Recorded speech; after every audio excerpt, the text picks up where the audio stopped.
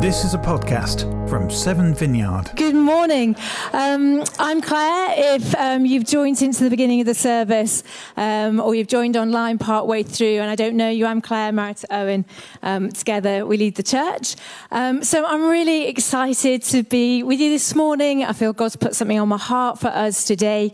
Although I have to say, Kate, what an incredible thing. It's really hard to follow you. I'm not sure we actually do need to talk after what you just shared. How just so exciting, inspiring. So thank you, Kate. But I wonder, do you ever have that nagging feeling like you're missing out on something?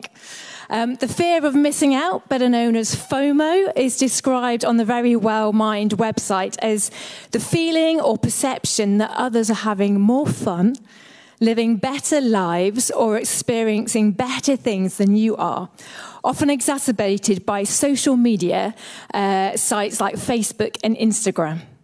Do you ever feel like that? Like other people have more friends or are doing more exciting things at the weekend, maybe have a more fulfilling job or have definitely generally made better choices in their lives than you have? I used to work with a colleague who once said, "I never want to have any regrets," which sounds reasonable, but years later it still feeds into my own FOMO. I have this impression that she's living this carefree life, having taken every opportunity and never made any mistakes. These words hang over my head. What if I'm missing out? A few years ago, in the summer of 2019, I started to notice in me a kind of growing, underlying niggle that somehow I had not made the best of the opportunities that I'd had in life. And that now, at the grand old age of 44, I was now at the end of end of the line, and my time had run out. And I remember confiding to, you're laughing now. I was going to say, I remember confiding to a friend about this, and she just laughed at me. It wasn't that friend, but this friend was in her mid-50s and considered me young. And it is all relative, isn't it? And you'll be glad to know I don't actually feel this way now. At almost 47, I do realise that the age has so much more to do with outlook and perspective than it does a number of years. But at this time, at this little midlife crisis that I was having, I was asking those questions of, what am I for? Have I somehow missed the mark? Have I not fulfilled my potential? Now, don't get me wrong, I have an incredible husband, and I have amazing kids, family and friends. I love Severn and all that we're doing here in Bristol.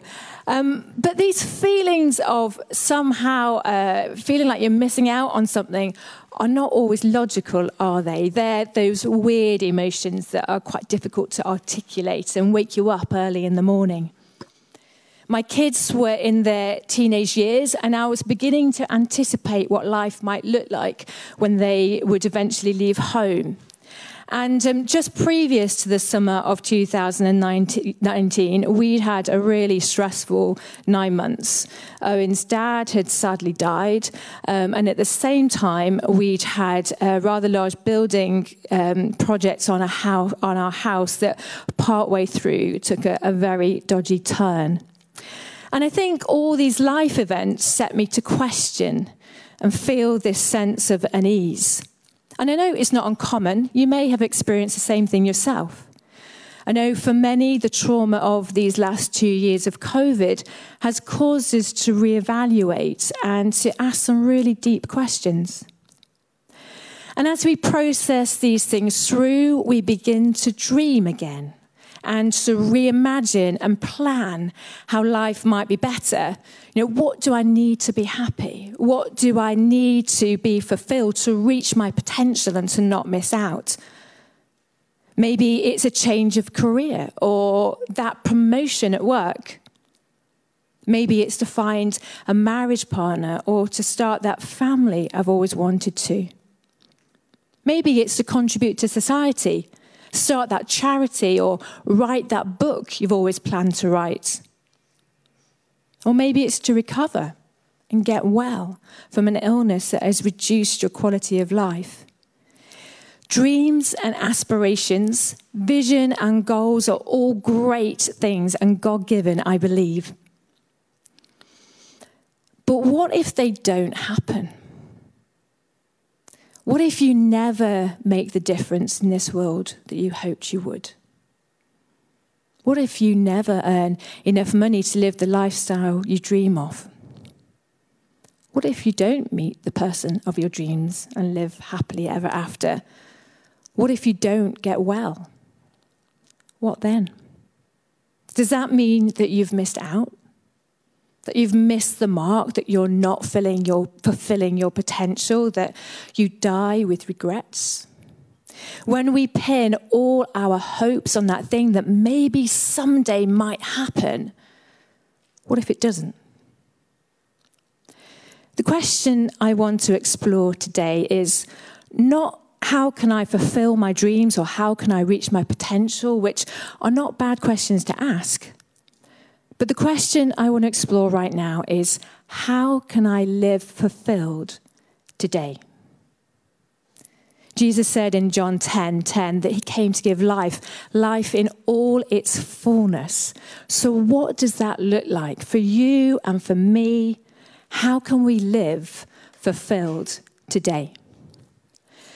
So in order to explore that question, we're going to continue on the journey through Mark's Gospel that Owen started a couple of weeks ago. We're using the book The King's Cross by Tim Keller, if you want to grab a copy of that and read that along as we work through that book. And we're using it as a springboard for our talks, along with a variety of other source material as well. But if you want to turn with me, if you've got your Bibles or your phones, I'm going to read it out anyway. Unfortunately, it won't be on the screens today. But please turn with me to Mark 2, chapter 2, verse 1. So Jesus has been traveling and teaching throughout the villages in Galilee. And today we pick up the story when he returns to Capernaum, which is a small fishing village on the North Sea shore of the Sea of Galilee. So verse 1, it says, "A few days later, when Jesus again entered Capernaum, the people heard that he had come home. They gathered in such large numbers that there was no room left, not even outside the door, and he preached the word to them. Some men came, bringing to him a paralyzed man, carried by 4 of them. Since they could not get him to Jesus because of the crowd, they made an opening in the roof above Jesus by digging through it and then lowered the mat the man was lying on.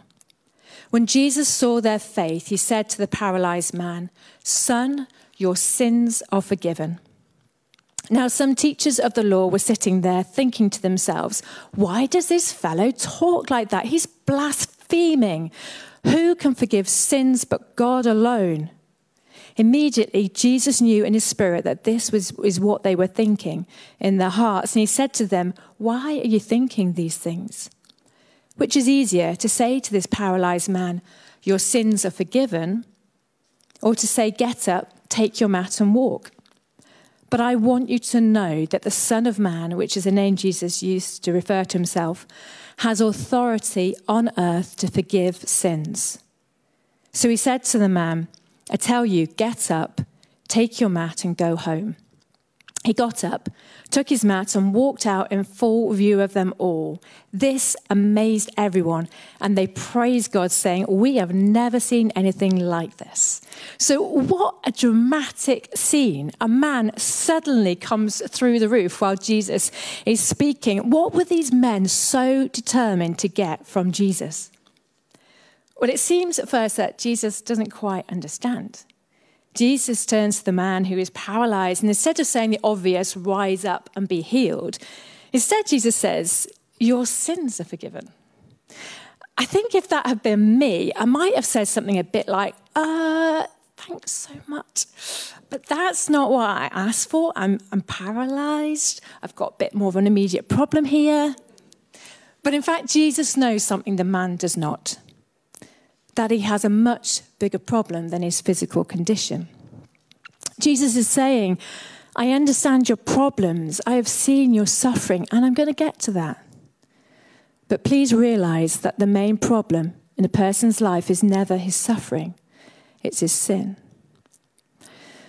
Now, if you find Jesus' response offensive, consider this. If someone says to you, the main problem in your life is not what's happened to you, not what people have done to you, your main problem is the way you've responded to that. Ironically, that's empowering, right? Because you can't do very much about what's happening to you or about what other people are doing, but you can do something about yourself. When the Bible talks about sin, it's not just referring to the bad things we do, like being selfish or lying or whatever it may be. Essentially, sin is ignoring God in the world he has made. It's rebelling against him by living without reference to him. It's saying, I'm going to decide exactly how I will live my life. It's living contrary to what he has intended for us. And Jesus said that is our main problem. Jesus is confronting this man who is paralyzed with his main problem by driving him deep. Jesus is saying, by coming to me and asking for only your body to be healed, you're not going deep enough. You have underestimated the depths of your longing, the depths of your heart, the longings of your heart. Everyone who is paralyzed naturally wants with every fiber of their being to be able to walk. Surely this man would have been resting all his hopes in the possibility of walking again. He's almost surely thinking, if only I could walk again, then I would be set for life. I'd never be unhappy. I'd never complain. If only I could have that thing, everything would be okay. Does that sound familiar? And Jesus is saying, son, you're mistaken. When I heal your body, if that's all I do, you'll feel you'll never be unhappy again. But wait 2 months, 4 months. The euphoria won't last. The roots of discontentment of the human heart run deep. Jesus knows us too well and loves us too much to just grant us our requests. He wants to take us deep. He wants us to be fulfilled. And sometimes that means answering our prayers in ways we weren't asking for. About 24 years ago, Owen and I had a sense of calling to church leadership, and we desperately wanted to move to Bristol. We were living in Reading at the time. I was a physio, and Owen decided to retrain into physio because we thought that would be a great vocation to do alongside church leadership. So we did our research, and definitely Bristol, we were certain, was the best place for us. My grandparents lived here, and we chatted with them. We began to dream about where we might live. Owen had to apply to 6 universities, but Bristol was all we needed and the only one we were hanging on for. But rejection after rejection came in from the universities, including from Bristol. So Bristol wasn't to be for us.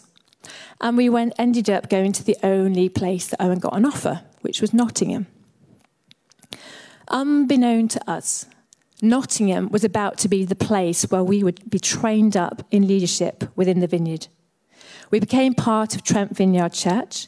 After a couple of years, we joined the staff team and were right at the heart of the inner workings of the church as it grew from about 200 people to about 1,800 people in the 11 years that we were there. It was there that we were resourced and equipped to plant 7 Vineyard here in Bristol. If God had granted our request to come here to Bristol 24 years ago, 7 and all that God has done through 7 would have looked very different. In fact, I'm not sure 7 would exist at all. God knows what we need and what he's doing better than we do. And he's not afraid to give us what we need in spite of what we're asking for. So Jesus is saying to this man, your main problem is your sin. Let's deal with that first. On Boxing Day this year, you may remember it was a really dry, sunny day after quite a wet Christmas day. Well, it was where we were anyway. And so on Boxing Day, we chose to go out for a beautiful walk through the woods blue sky, sun shining, amazing views. It was glorious. Reminded me of our summer holidays. It was that nice. And on our way back from the woods, we chose to take a little track past a sweet little cottage, down the hill, past what looked like some Airbnb properties. And there was someone in the window, and I thought to myself, they've obviously hired that out for Christmas. How nice.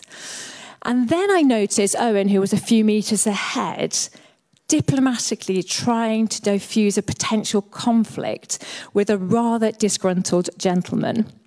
Apparently, he was the farmer, and we were trespassing mistakenly on his land. Unbeknown to us, there was no sign around, but that is what we were doing on his private land. He wasn't too happy. To be fair, he had just recently had one of his sheep killed by a walker whose dog has got off the lead. So give him his due. Anyway, because we clearly didn't have a dog and we put on our best smiles and it was Boxing Day, he let us go and we continued on our way. But this is often how we see sin, isn't it? Overstepping the mark, crossing a boundary, breaking the rules. And if we do, we can expect God, like the angry farmer, to track us down and sort us out. This understanding of sin as breaking rules we don't always understand or realize are there fuels an image of God as distant and angry and somewhat irrelevant. On a Jewish philosophy website I recently read this. It said, the word sin has no connection with endless guilt or eternal damnation, but it does have a lot to do with archery. Let me explain what I mean. The Greek word for sin here is hamartia, and its Hebrew equivalent, katar, both mean missing the mark or off the mark. So, for example, in the book of Judges, soldiers from the tribe of Benjamin are described as being so good with their weapon that they can aim at a hare and not Kate. Kate is a derivative of Qatar. So aim at a hare and not sin, basically. But this makes no sense, does it? To aim at a hare and not sin.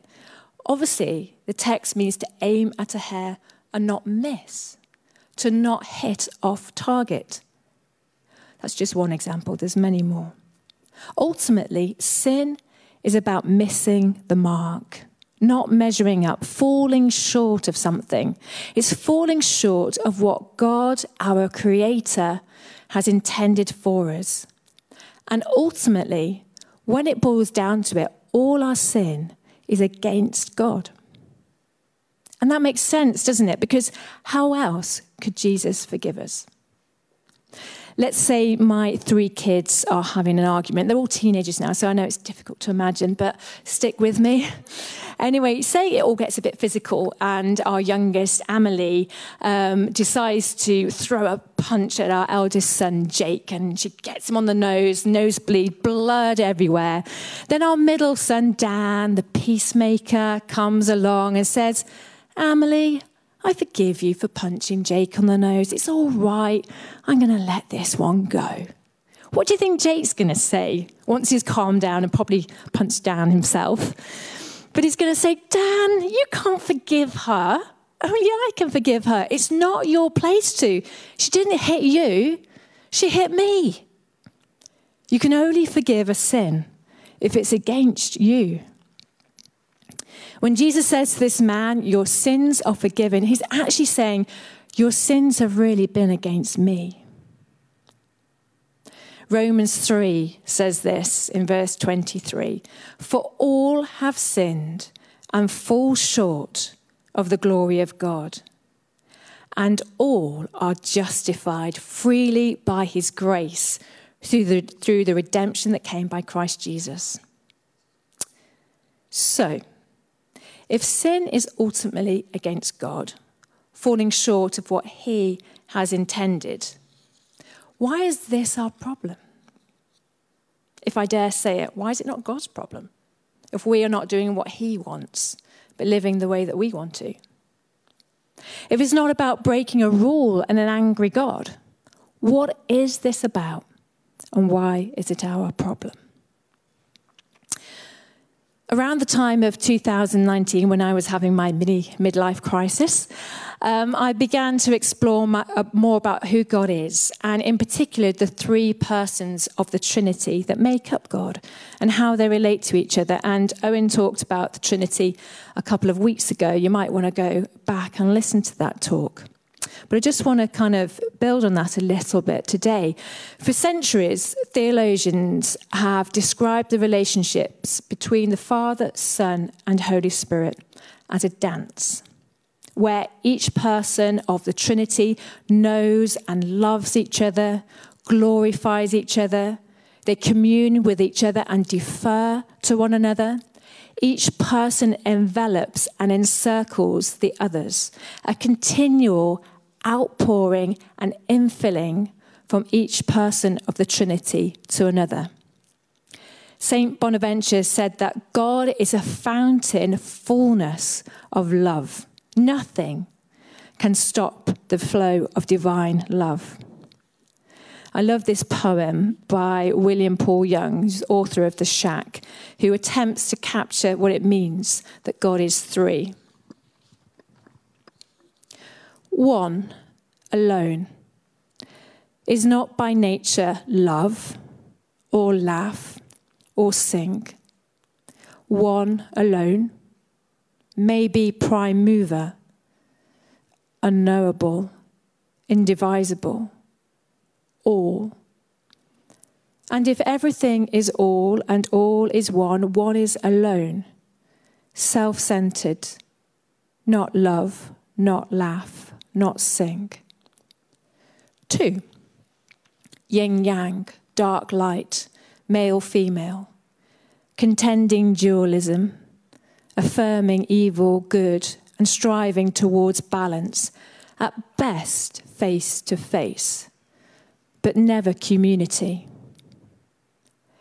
Three, face to face to face, community, ambiguity, mystery, love for the other and for the other's love, within, other-centered, self-giving, loving, singing, laughter.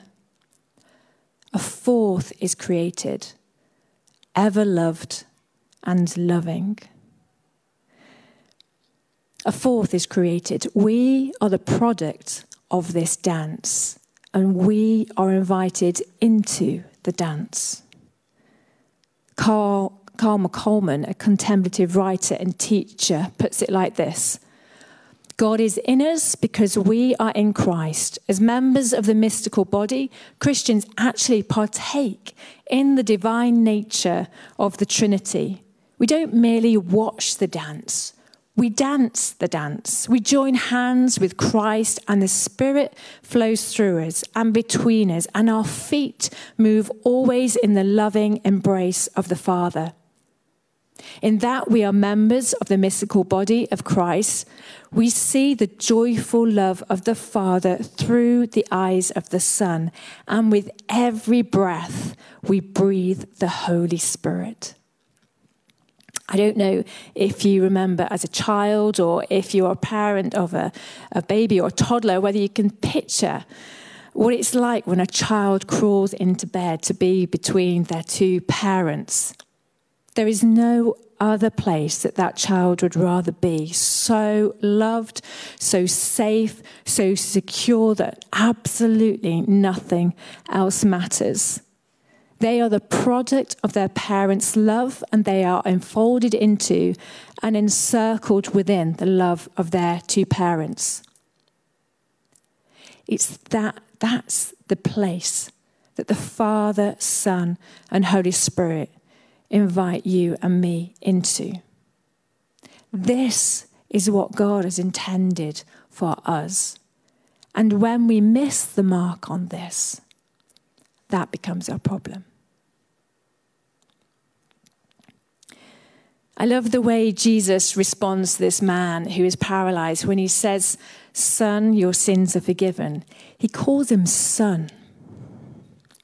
As we consider the Trinity, God only makes sense in relationship. That's what makes God who he is. 3 relationships in one. The Father is Father to the Son, and the Son is the Son of the Father, and the Spirit is the Spirit of both the Father and the Son. They are not 3 independent beings, but it's their relationship that defines them. That's what makes God God. And it's the same with us. Who we are in relationship is where we find our meaning. And Jesus knows this and cuts right to the heart when he calls him son. Before Jesus says anything, he says, this is who you are. First and foremost, you are a child of God. Your sins are forgiven. Isn't Jesus incredible? John 3:17 says, for God did not send his Son into the world to condemn the world, but to save the world through him. And in the words of the Apostle Paul, to reconcile all things to himself. And so he says the same to each of us. Son, daughter, child, this is who you are to me. Your sins are forgiven. There's nothing between us. You're invited to the dance. So what does this look like in reality, in everyday life, to take part in the dance? In his book, The Divine Dance, by Richard Rohr, he attempts to describe this, and he says, our practical felt experience of receiving the gift of the Trinity offers a grounded reconnection with God, with ourselves, with others, and the world. A grounded reconnection. He suggests that this continual inflowing and outpouring of love between the Trinity that overflows to you and I is the life force of everything. The life energy between each and every being, which we might call love.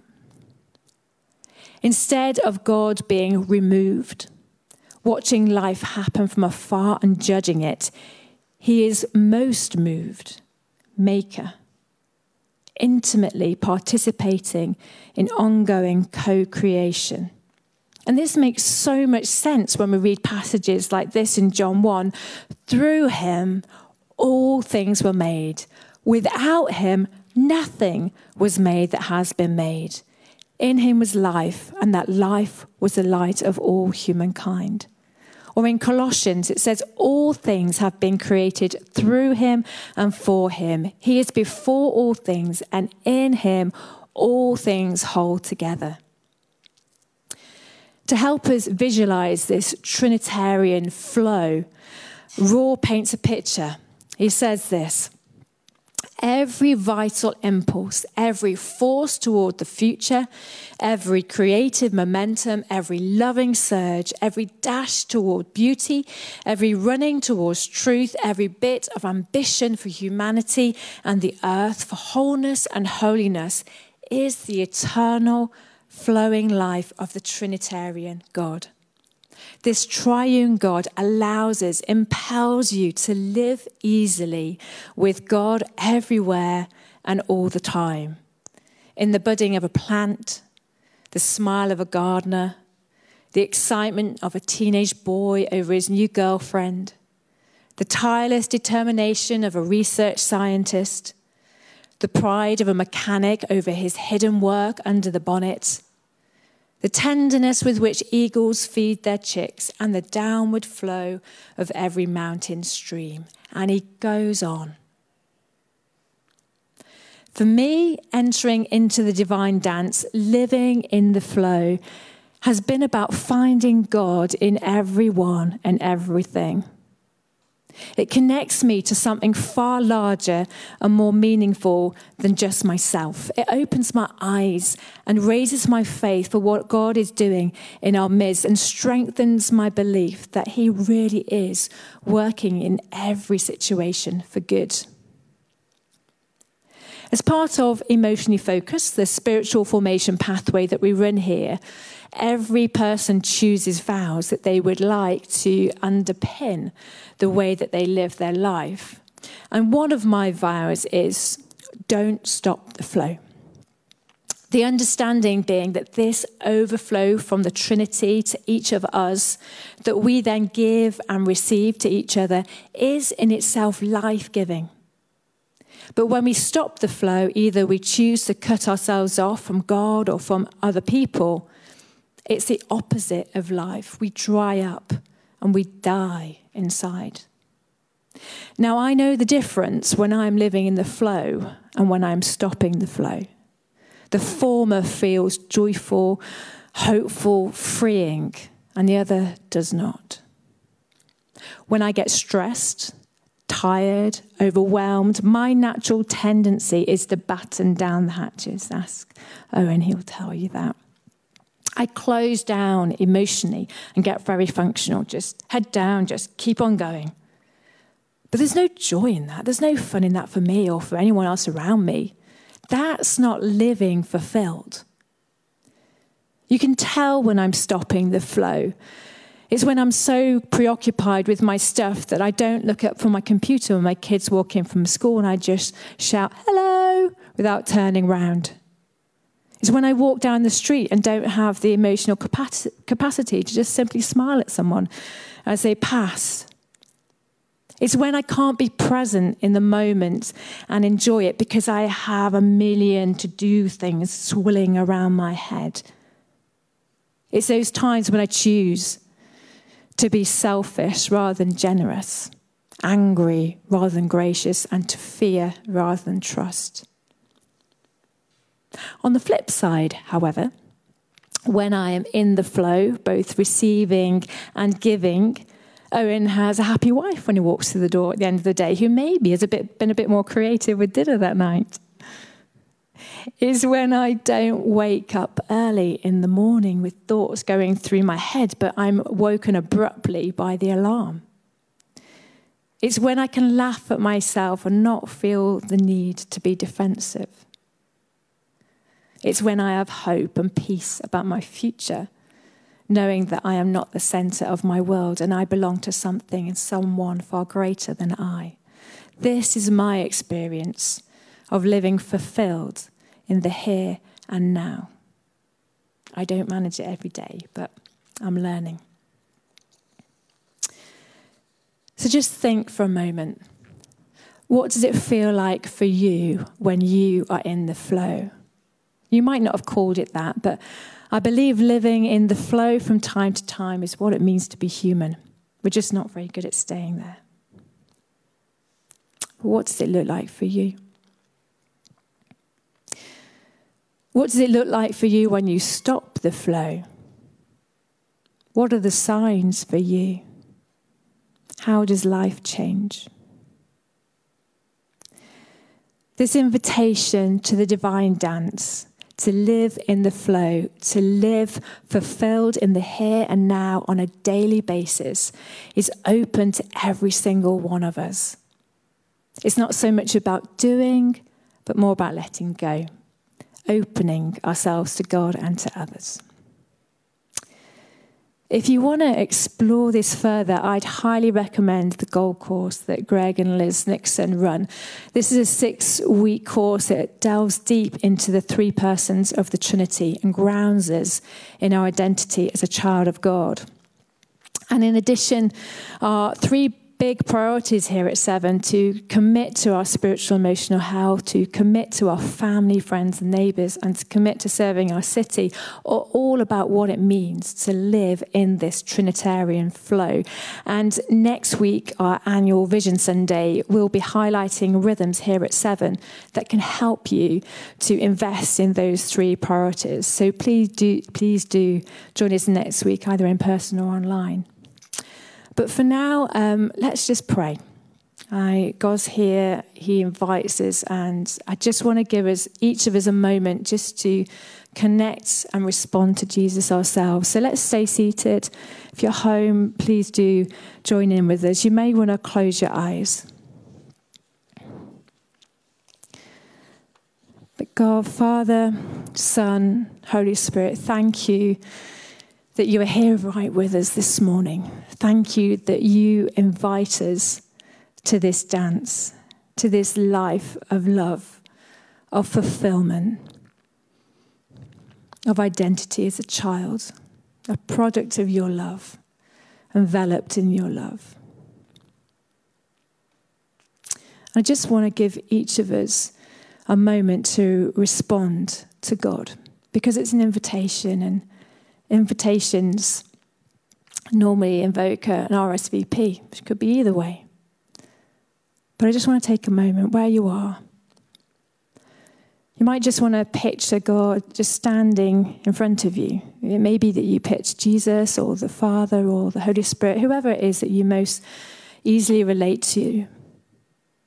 But just picture them standing in front of you and holding their hand out to you, reaching to you and saying, "Come and join the dance." How do you want to respond? It may be that you're all in. You're like, yeah, absolutely, I need more of this. I want more of this. It may be that you feel a little bit hesitant, a bit unsure, and it may be that you're just like, I'm not in that place right now. Hear this, there's no should. There's no should. Just, God wants us to be real. So with God just standing in front of you, inviting you, just take a moment just to talk with him about where you're at, about how you want to respond. Just take this time, just you and him.